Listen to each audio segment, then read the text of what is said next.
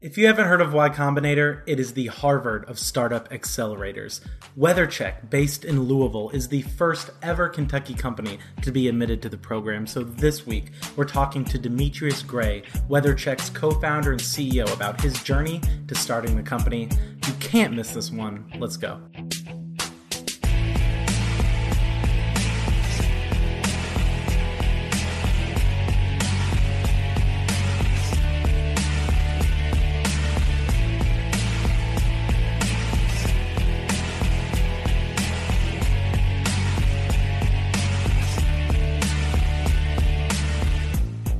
All right, welcome back to the Middle Tech Podcast. Nate Antetomaso up here in Chicago, Illinois. In Lexington, Kentucky, we have Logan Jones and Evan Knowles. How are you guys doing? Great, man. I'm great. And then in Louisville, Kentucky, we are all over the map today. We are happy to be joined by our guest, D. Gray, the co-founder and CEO of WeatherCheck. How you doing, man? Man, I'm doing swell. Thank you for joining us this evening and recording the podcast with us. It's always a pleasure, man. Always. Awesome. So Evan had gotten in contact with you to get you to come on the podcast and talk about all the amazing stuff you're doing there out of Louisville. Evan, do you want to give a little bit of a rundown of how you ran into D? Yeah, and for sure. Let's go from there.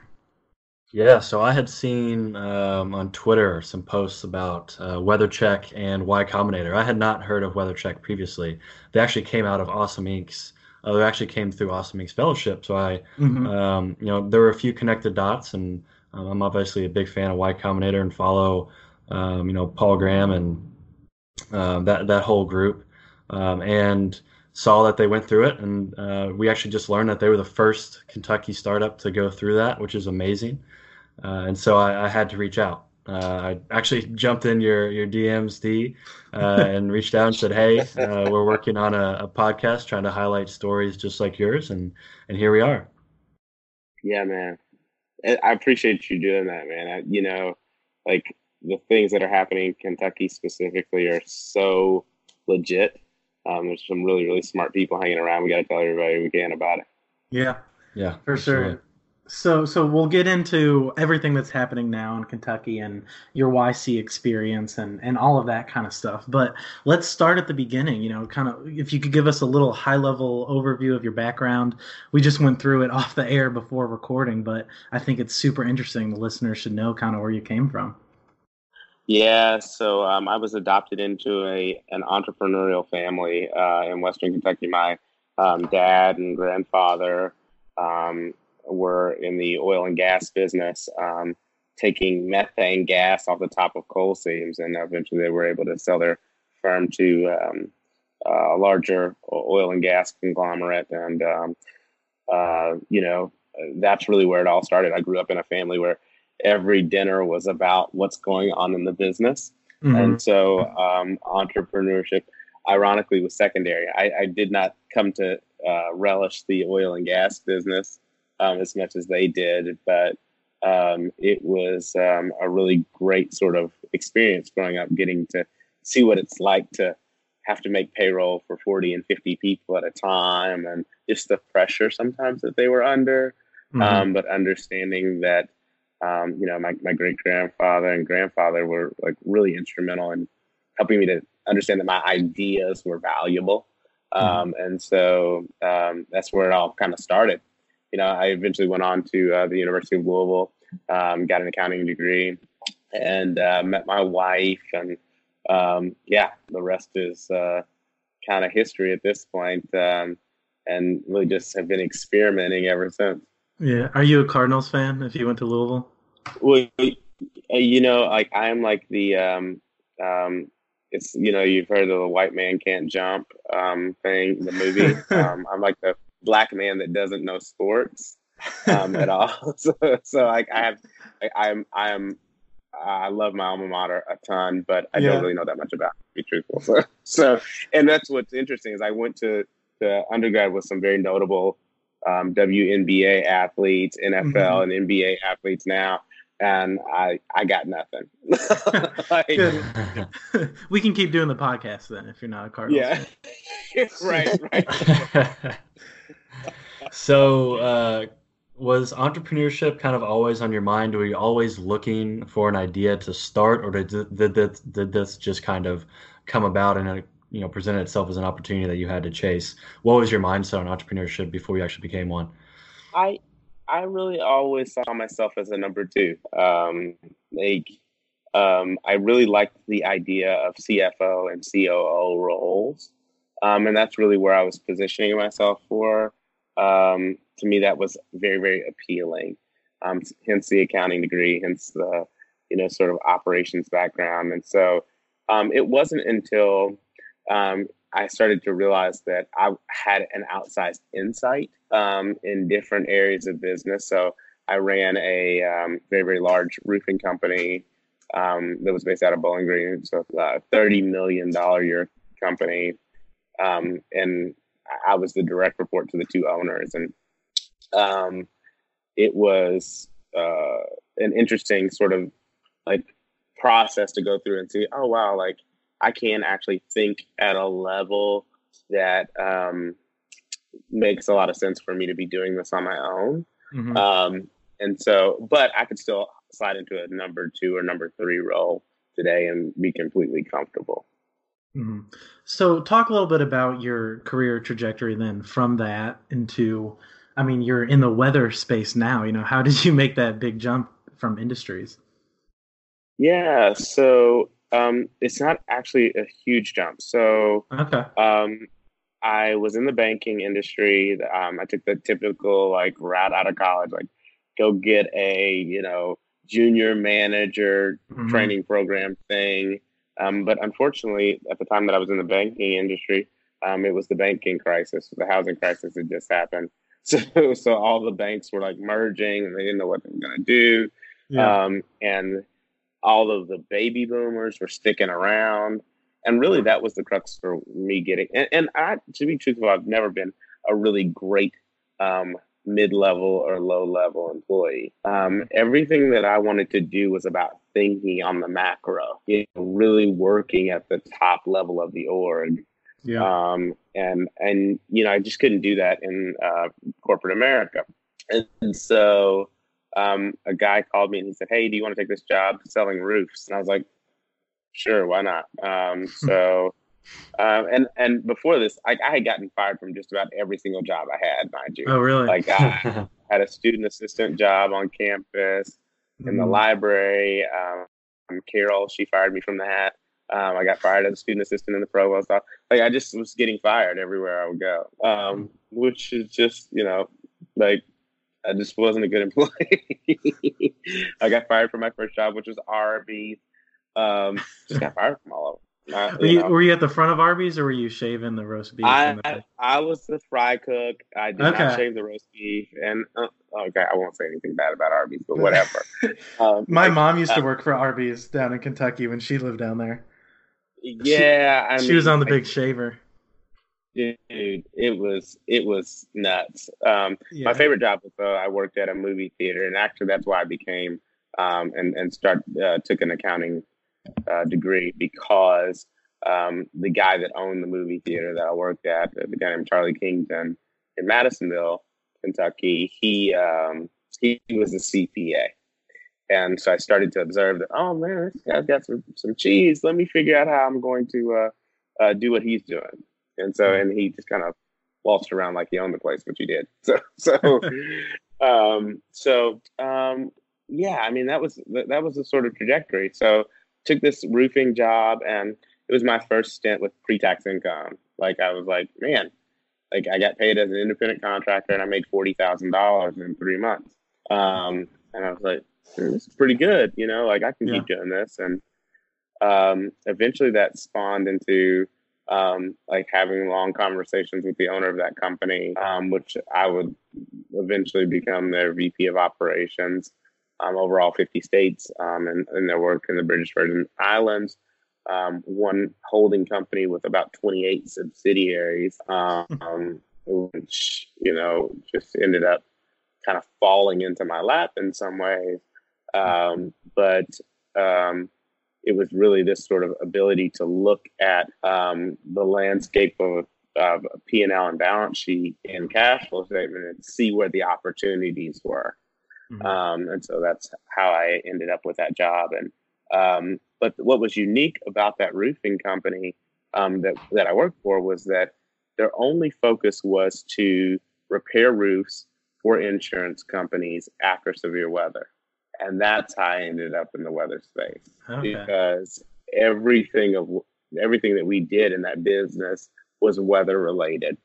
And so we had some real core challenges in that business that specifically related to, like, how do you know where a certain thing happens? How do you know to what degree it has occurred?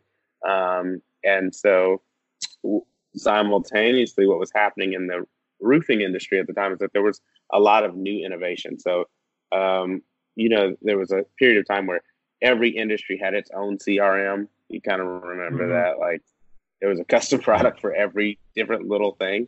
The roofing industry was the same way. There was a company called AccuLynx that came out. Then about that same time, you remember that like Bing started doing side views and maps. Well, that was because this company called Pictometry and Eagle View, they had started flying planes all over the continental United States. Well, in like very, very densely populated areas so that you could get that side view imagery or low aerial imagery. And so what that enabled eventually was for people to measure roofs without ever getting on them. And so Eagle View has since become this huge venture capital backed thing and become the sort of gold standard for aerial roof measurement. And in my role as VP of Ops for that roofing company, we were actually customer number 9 of Eagle View. And so we started playing with these different technologies, and it started to become obvious to me that there was this sort of automation revolution that was going on in this space. And so I really started to look specifically, not at software, but at process and what processes could be fully automated, what processes could be automated upwards of 70%. And the weather sort of triage piece happened to be one of those things. And so, like, how do you know, like, someone calls you and says, hey, I want a new roof and I want my insurance company to pay for it. And we're like, great, but like, why am I going to turn on my F-250 truck and drive all the way to Corbin, Kentucky from Louisville if there's no way that that's actually ever going to be possible? And up to that point, there was no real easy way to gain context around that. Like, it took so much effort to figure out. You had to overlay maps, and then you try to get into ArcGIS, and I mean, it was just a nightmare. And so back in the day, the way we used to do it is as soon as there's still hail swaths coming out, so you'd get a notification from the National Weather Service, and then I'd get a call about midnight, and I was living in Louisville at the time, and Kevin Dennis would call me and he'd say, hey, you need to go to, Phoenix, Arizona. And so I had American Express, and I'd book a flight right then. And 5:00 in the morning, I'd hop on a plane, go to Phoenix. And then I'd rent a car and drive around all day long, finding the cross streets of where we thought that hailstorm was hit. And then we would relay that data to our direct mail house, who would then send direct mail. Then they would start calling. It was just crazy. It was a lot of energy and effort for a process that really software could solve. And so that is eventually what we did. Yeah. So the problem you're solving is getting to information. You're solving it so that you can get to relevant information quickly, and then act on that information. Can you talk about what specific kind of information are you pulling together, and how did you connect those dots to pull that together accurately? Well, it's what we had already been using. So we didn't really have to do any new work in terms of context. We had this sort of general thesis around data that the more of it we could get, the better off we were. But we needed to bridge the divide between what we knew in terms of industry insight with the different data points that you could find. And so a simple thing like, hey, this particular roof has this type of shingle on it, and here's how we know that that's true. And this type of shingle is rated for 80-mile-an-hour winds. And so, very simply, if you know that you had 95-mile-an-hour winds, that product wouldn't stand up to it. Because what we found out is that like the product testing is relatively rigorous. Like it's like, you know, they spend $250,000 for a new product just to test it to make sure that they're factually correct. And so that data had yet to be aggregated, so we did that, and then combined that with the conventional data that you would normally think about, like atmospheric data, so radar imagery and sat imagery and all of those things. And then combine it with our own sort of sources of ground truth. What we started figuring out is that as we built those data sets, we were creating new data sets on top of that were now proprietary. So now we have about 38 different data sources that we use, some of which are created in-house, others of which are public in nature, and some of which are boutique firms that we purchase. But that all really helps us get to, okay, do we believe this particular property has been damaged by 2-inch hail? And what's the likelihood that this particular insurance carrier will pay for this loss? Yeah. So if I am your consumer, I go to the website, which is weathercheck.co for everybody to check out, and I decide that I want to sign up as the consumer. You know, what is my experience with the service? You know, what does it give me? Could you kind of explain it from that perspective? So we are not a one-size-fits-all application. A lot of times the consumer that we're looking to talk to is normally an individual who is either about to have a severe weather event or who has had a severe weather event impact them. And really what that search volume is doing is it is helping us to better triage, like what's the sort of awareness in geography. And so your search on our site tells the carrier that, hey, like people are actively concerned about their property, or they're actively monitoring their property. And so they're going to know the moment in which they, their policy should be utilized. And this is a relatively disruptive premise, because up to this point, when you buy homeowners insurance, nobody ever tells you when to use it, right? And the biggest provision that it covers is hazard losses. So windstorms, tornadoes, ice storms, all of these different things. And so when WeatherCheck started, we're really challenging sort of conventional wisdom around should an insurance carrier really engage its insured person with good information and good data. And so that's really what's groundbreaking, but it doesn't stop there. It really, so now, I don't know how many of you guys are homeowners, but Liberty Mutual, as an example, just sent out its first hail-related notifications after an event. Hey, we think you have been impacted by a severe hail event. Here's what you need to do in the next steps, right?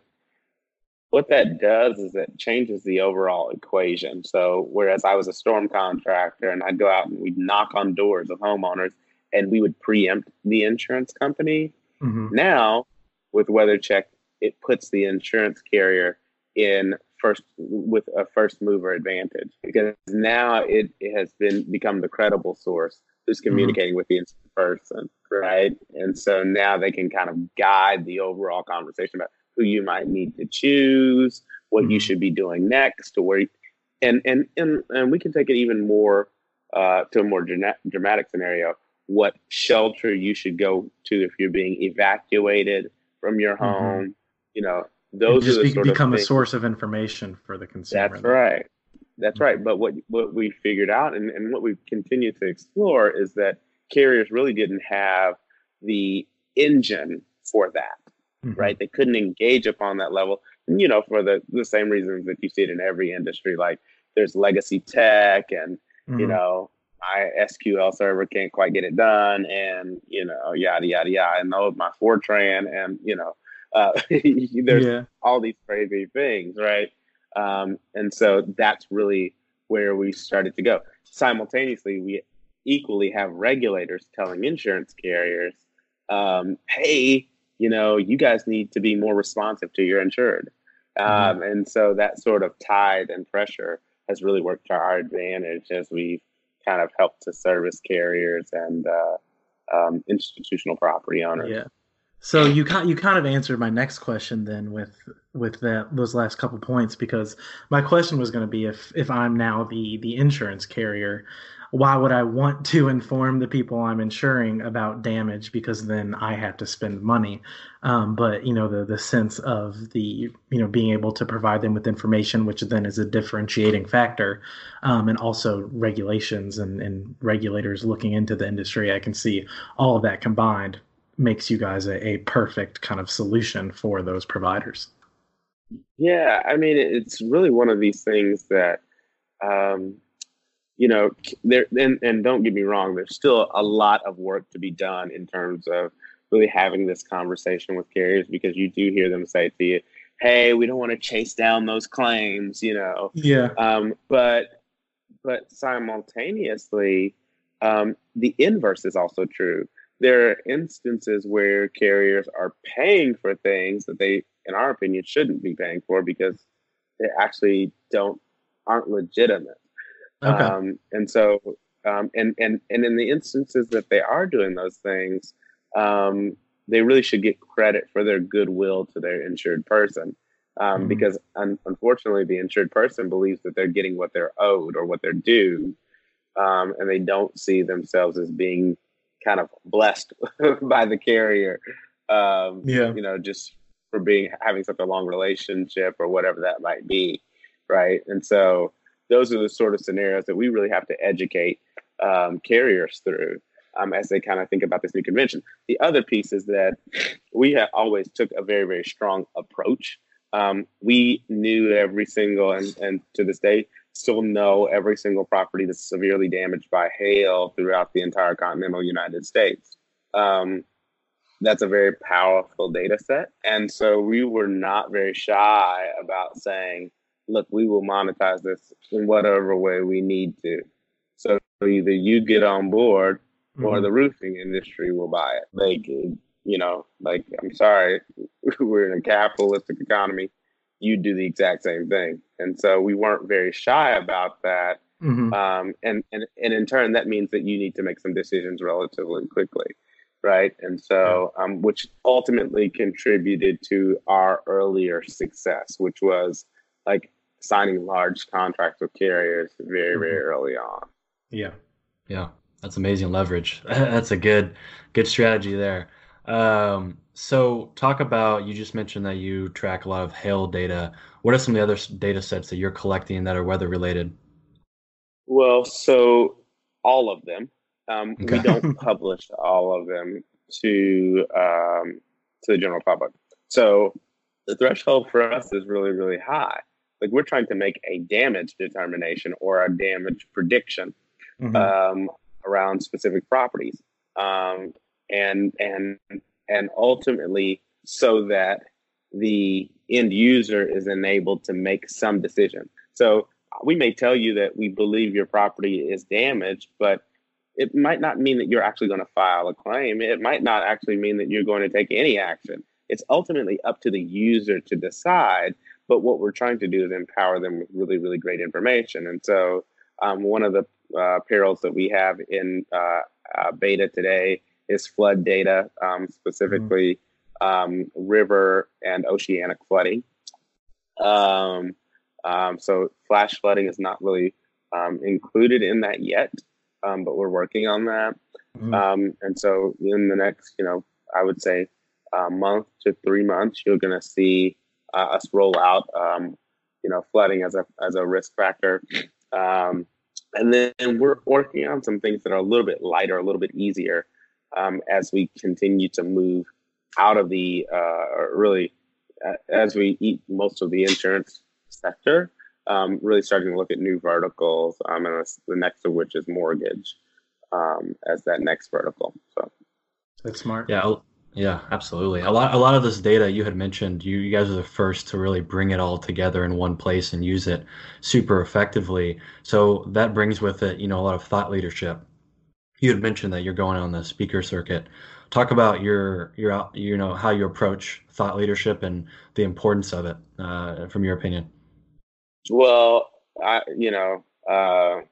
thoughts are like people's ears. Everybody has two.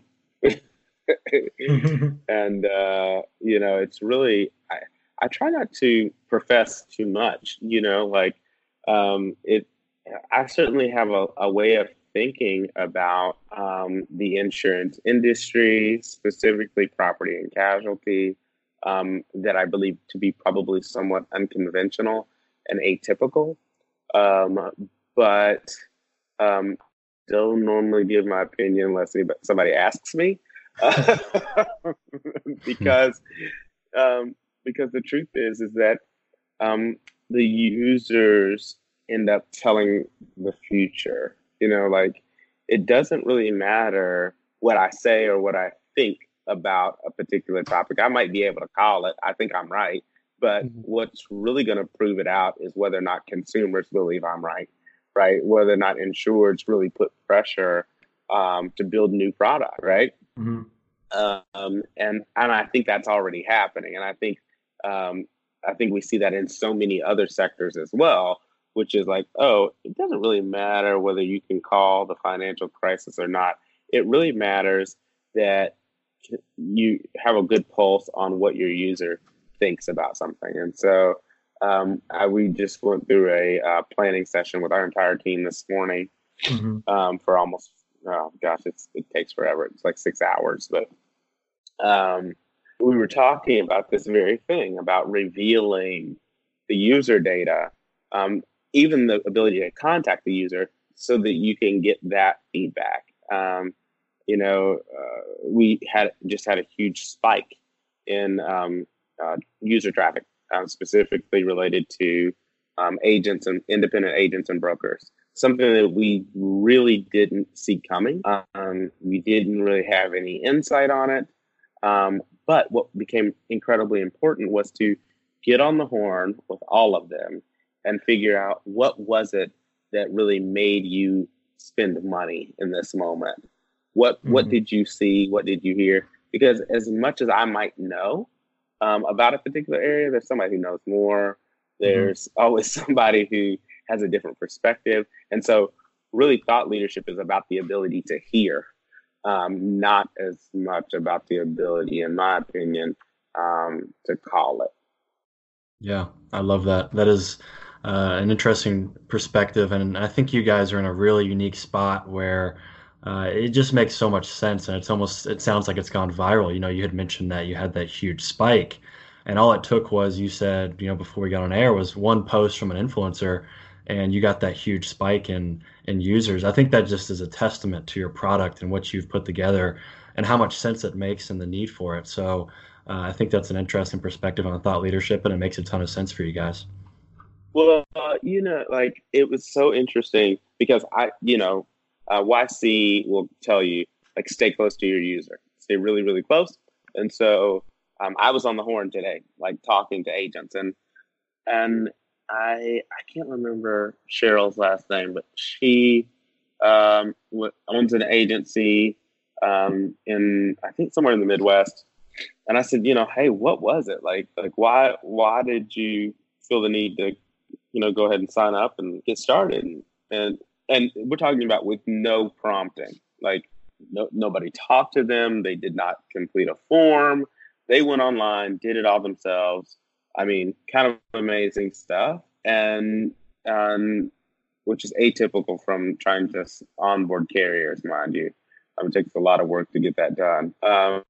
And she's like, it's just a great program. It makes complete sense. And, it sometimes is just the obvious thing, right? That everyone's like, oh, well, I get that.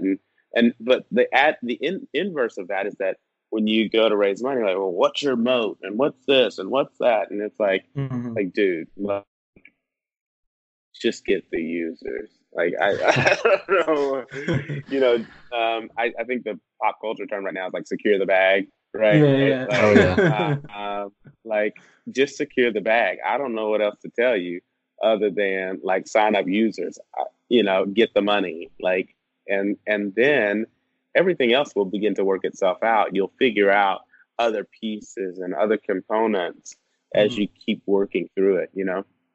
For sure. So you touched on where I wanted to transition to next. We've talked all about the industry and the product, but let's talk a little bit now about the operational side of things in your entrepreneurial and business building journey. So you started in Louisville, you went through YC. I mean, let's start at the beginning there. Why Louisville? Why did you not go somewhere else or go to the coast to start a software company or a tech company like a lot of people would?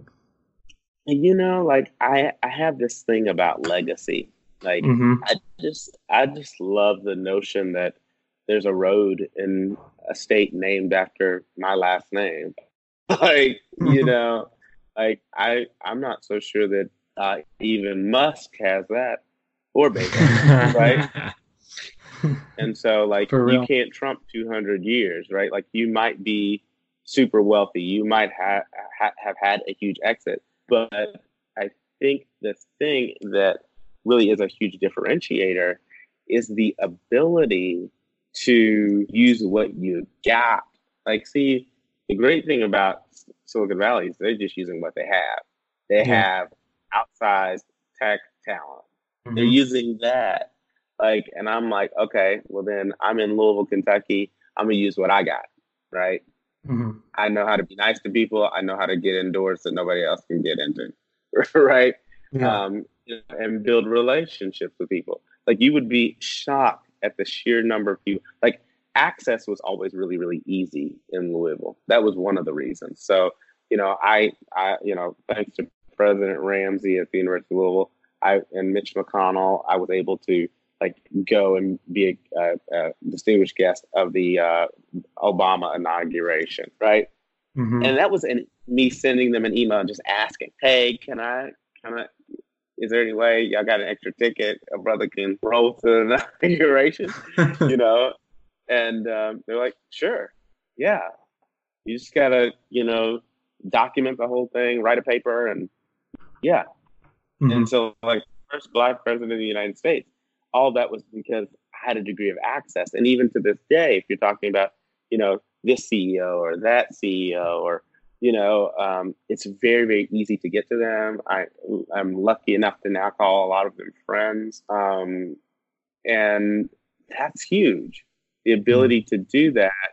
And that played really well as we went to YC because, like where a lot of our cohort had extremely sophisticated technological minds, they didn't have relationships, Yeah. right? And so you could build the best thing, but the truth is that you're still going to have to figure out how to sell through. You're still going to have to figure out how to develop relationships with people. And so, some of the interaction today, as an example, like I don't know we use a lot of software. I mean, a ton of it. I can't remember the last time that a CEO or a founder of one of those software companies picked up the phone and called me directly. Mm-hmm. Now, obviously, some of them are further along, but some of them are still very early. And so, to me, it's like that's what sometimes Kentucky has over others is this ability to really kind of understand people, know how they work, and apply the touch in the right place that moves them on down the path. The ability to sell through very early on was a byproduct of that. And so I don't discount it, right? And so I'm bullish on the fact that we have something that other people don't have. And so we just keep doing that. Now, mind you, I did go get one of the most sophisticated software developers I've ever met. And it turned out he is just a savant, Jermaine Watkins, my co-founder and CTO. And I mean, he kills it, How did you get in touch with him? We were in undergrad together. Okay. So And I didn't even know he was a developer. He actually started to help me in the roofing business build out a national landing page strategy across the top 50 metropolitan markets. But you know, he's so good, in fact, that AWS wants to write about what he's done. Those are the sort of things that like you just don't find everywhere. And so, but that was sitting right here in Kentucky. Like that wasn't, you didn't have to go far. We didn't go so, and call it, divine providence. But I think, God told me one day, he was like, look, like everything that you need is always nearby. And so up to this point, like we don't recruit from the Bay Area. We don't recruit from New York. We really pull on our network, and we continue to do that, and that still has served us really, really well. Obviously, there's a point where that is going to run out, and we're preparing for that. But as of today, everything that we've needed has been within arm's length. That's amazing. This is so densely packed with stuff that just resonated with, I know, myself and the rest of the Middle Tech team, because you're the exact type of person and story we're trying to, highlight. The fact that you want to stay here and build that legacy is exactly what we're trying to do with Middle Tech. We're trying to highlight these people that are doing amazing things, not just out of sheer wanting to make money and build a product, but because that they want to leave a mark on this region of the United States. All the news is always about the coast, and it's special that you want to stay here and really build out a legacy here. And to your point of having a certain persona and personality about the region of connectedness and hospitality, we have yet to be turned down by anybody that we've asked to be a guest, and I think that's special. I think that would definitely not be the case on the coast, because I lived out in LA for 9 months and then got to experience what that lifestyle was like. And while it had definite advantages to the pace of life and progress, it didn't have that homey feeling that I've always had here in Kentucky. Growing up in Kentucky, a really small town in Kentucky, I ultimately really wanted to come back to Lexington and help build not only my legacy but this region's legacy. And you just kind of perfectly put that in your own words, and definitely appreciate that, and I want to thank you for that. Yeah, go ahead. Well, I'd just say like I'm certainly still gone like pretty much all the time, so I don't want to give anybody the impression that like I'm like holed up in the holler somewhere. That's not the case. Like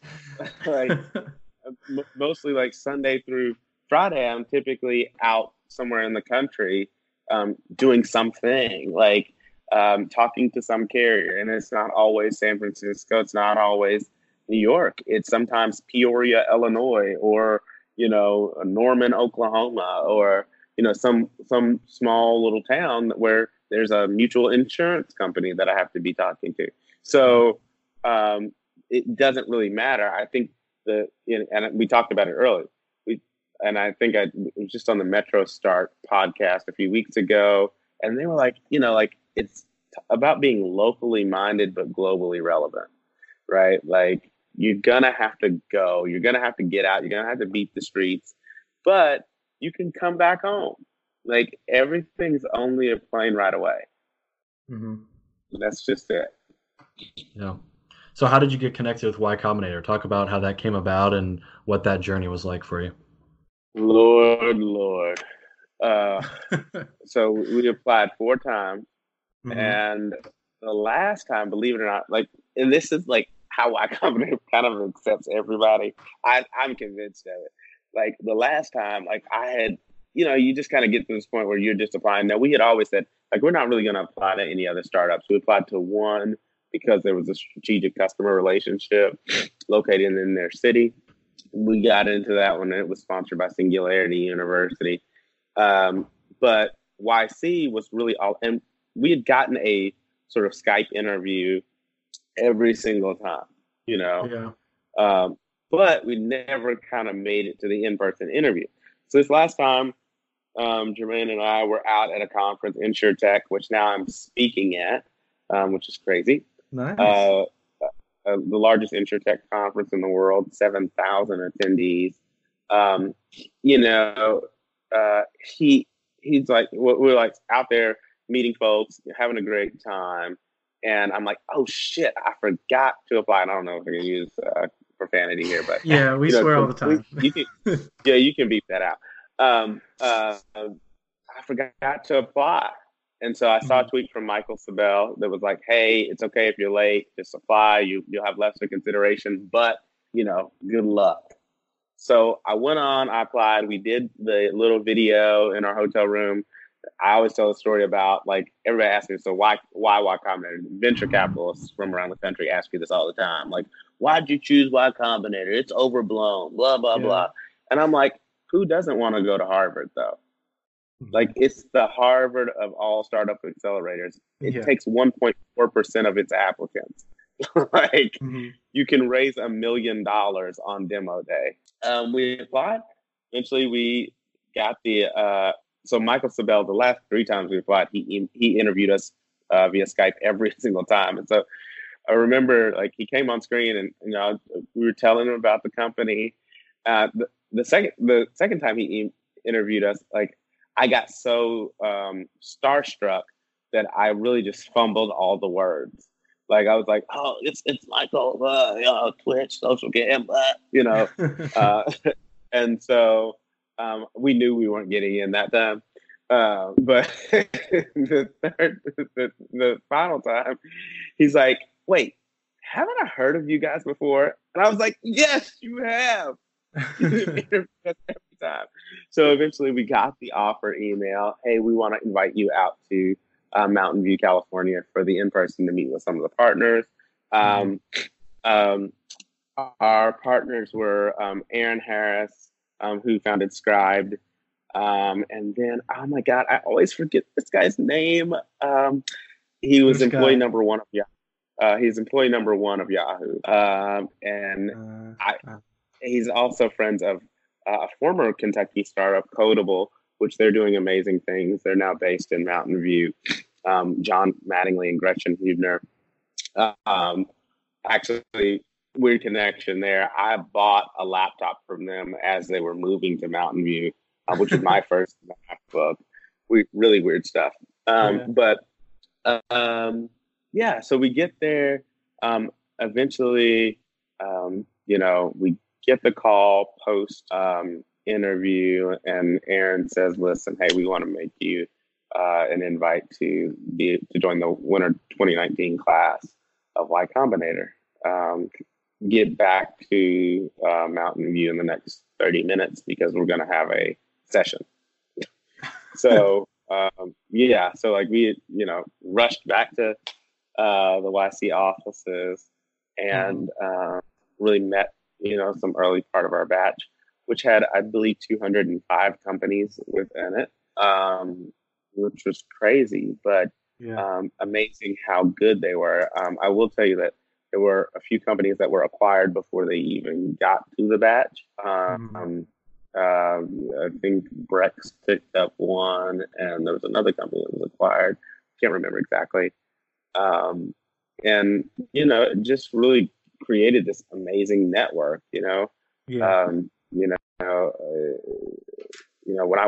When I need something, it does the exact same thing that I can do in Kentucky, which is I can pick up the phone and call the CEO of Humana or, Brown Forman or Tempur-Pedic.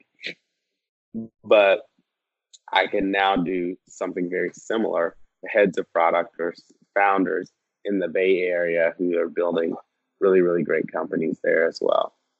For sure. And that's something that I wanted to ask about specifically when it comes to YC. For those who don't know, it's kind of like the startup accelerator. Like you said, it's the Harvard of, kind of entrepreneurial programs and bringing your company to the next level. And, you go through the whole program, and then there's the demo day at the end where you pitch to all kinds of potential investors, potential partners, whatever it is. But what I've heard from, every side of of that aisle from, reading books and listening to podcasts about it. It's almost the situation that you're in of being around all those talented people and having, potential investors look at you while you're going through the program, not just at demo day. That is probably more valuable than actually getting the chance to pitch at demo day. So could you speak at all to, just that environment that you were in for however long the program is, however long you were in it, and then could you compare that, back to Louisville, the tech environment, and then if there's any kind of, I'm sure there is a difference, but what are some of the biggest differences that you recognize?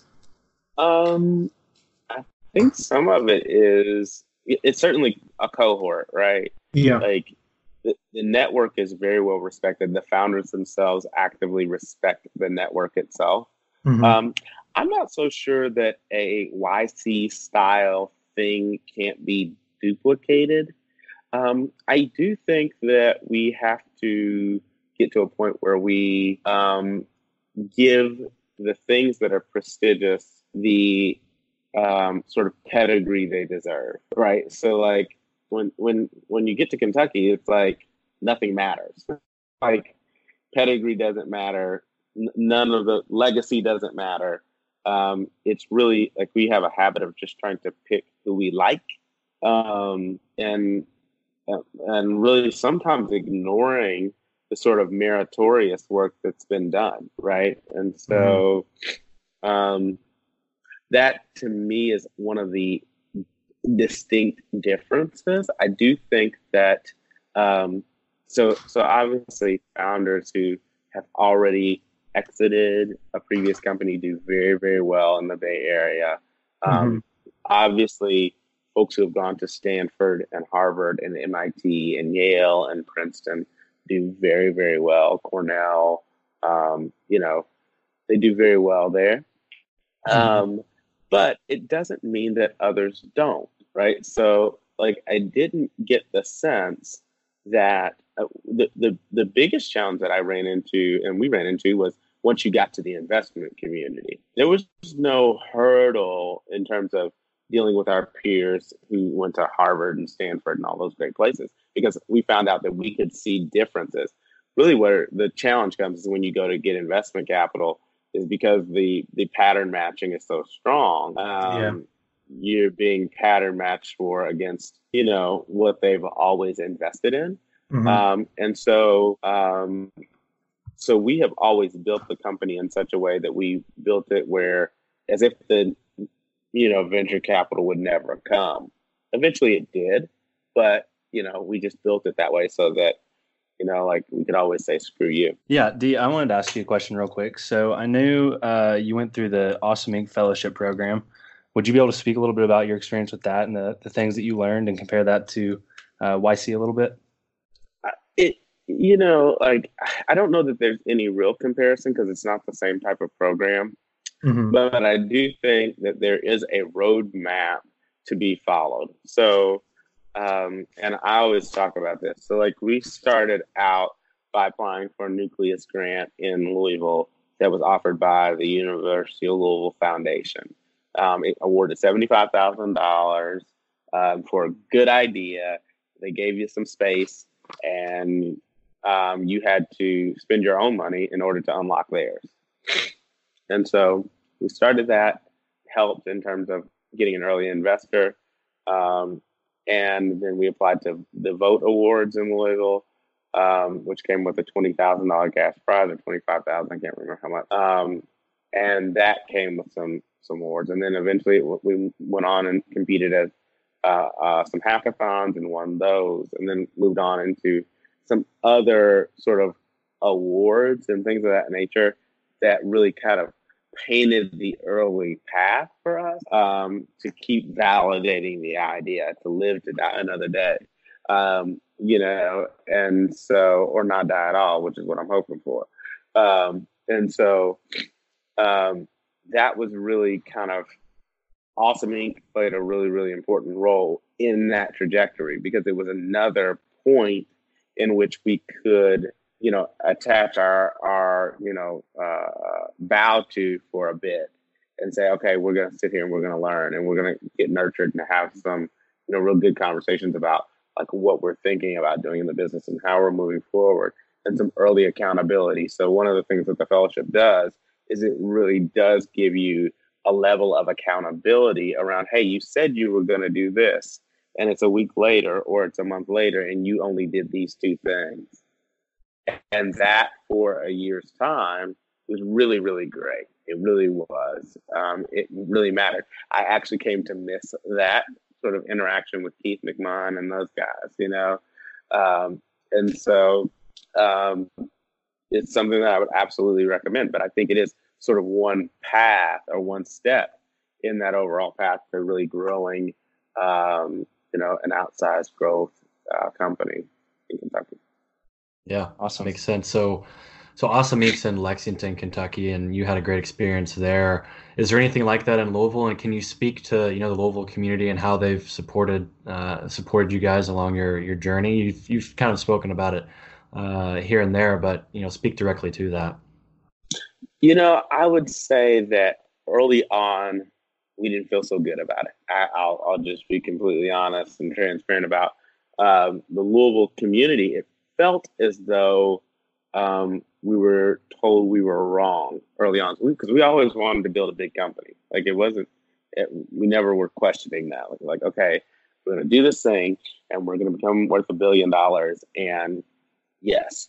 And today we're sitting at a $20 million valuation, larger than any other company in our sort of cohort of companies.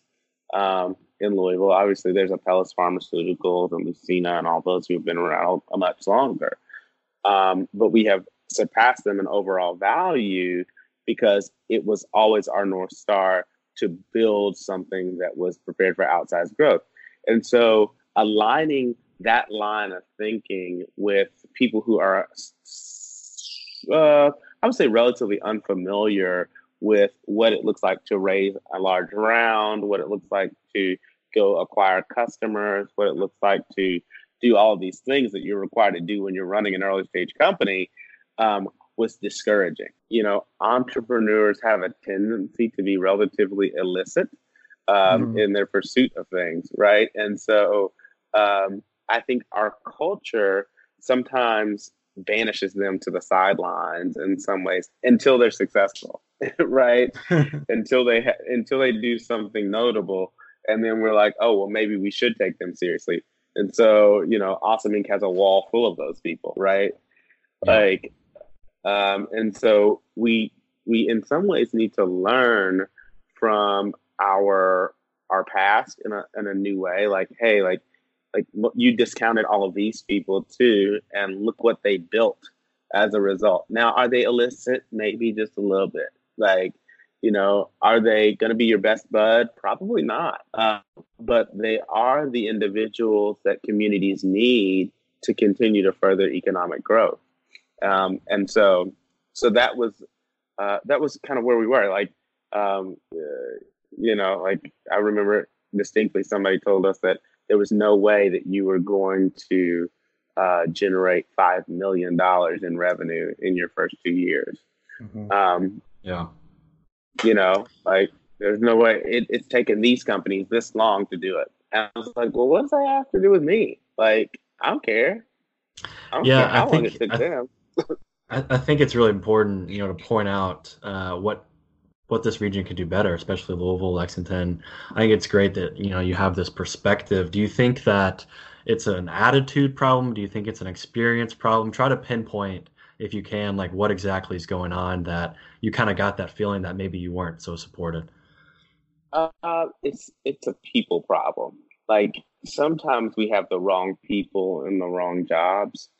And by virtue of doing that and not being really honest about what people are really good at, and this is just culture, it's where I believe San Francisco and New York beat us, is that the culture tends to be transparent enough about the work or what they're trying to accomplish that you get there sooner, right? Hey, yeah. You're not good at this. You really probably shouldn't be talking to entrepreneurs, right? Those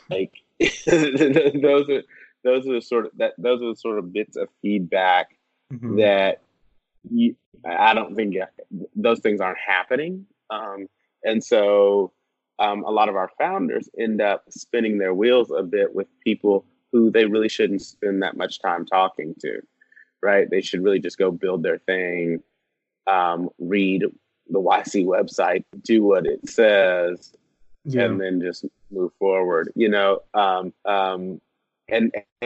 hit the milestones, right? So yes, go get a vote award.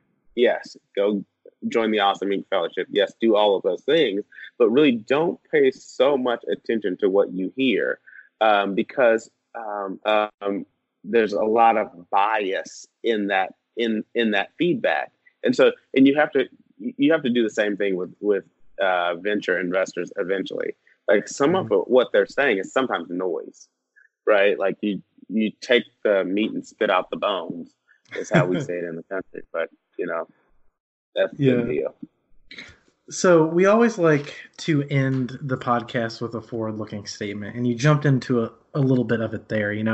There are a lot of great things about Louisville and about Kentucky in general that have really benefited you, and there are some downsides. But looking forward, where do you see the region going in regards to technology startups, in regards to entrepreneurship in general, and then how do you see yourself and WeatherCheck being a part of that?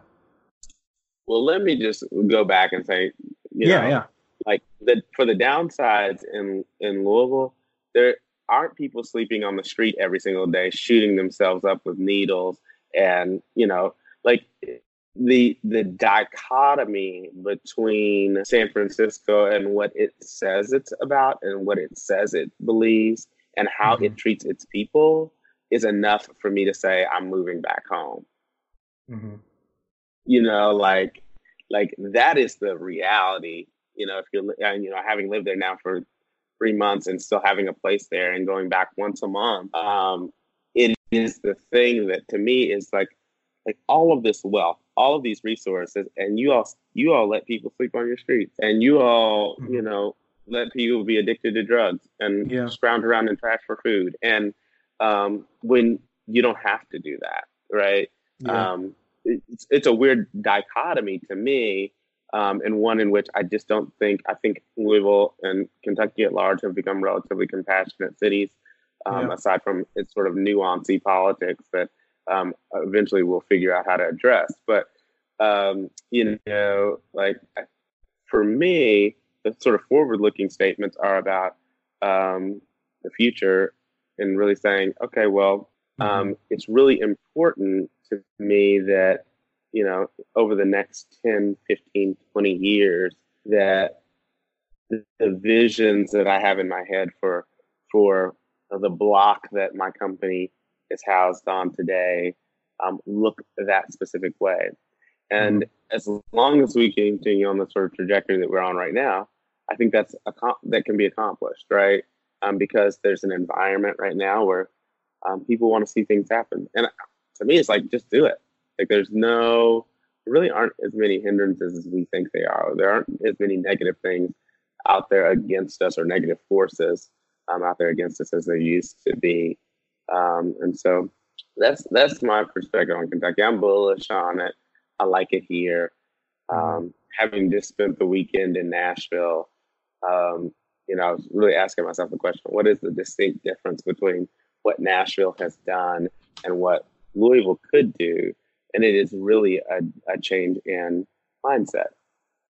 What do we believe about our future? Well, I believe that it's going to be bright. And I believe that a lot of folks will eventually get out of the way and let growth happen. Hey, can you dive into that a little bit more? What mindset do you think is different in Nashville versus Louisville? I think the mindset around who we think should win and who we think should lose. I think Kevin Bramer or Keith Bramer, I can't remember, CEO of Lucina Health, he talked about it at the Louisville Healthcare CEO Council recently, and I think it was in Insider Louisville where I read it, which is like, there's people in this room who believe that I should fail. And those sort of bold statements, and I don't believe that that's not true. I think that probably is accurate. There are probably people who don't want to see him win. That seems strange to me. And so the future has to be painted with people who really don't have such an investment in animus, but have an investment in the good in people, the good in what Kentucky has to offer, the good in what people are trying to accomplish, whether that's in the hemp industry, whether that's in tech, whether that's in healthcare. We really have to be for one another. For sure. Hey, we want to thank you again for coming on. This has been an amazing conversation. Yeah, man. It's always my pleasure. Like I said, I'm bullish on my old Kentucky home, so always excited to join you guys. And then one more time, where can people learn more about WeatherCheck, and what do you want the listeners to do?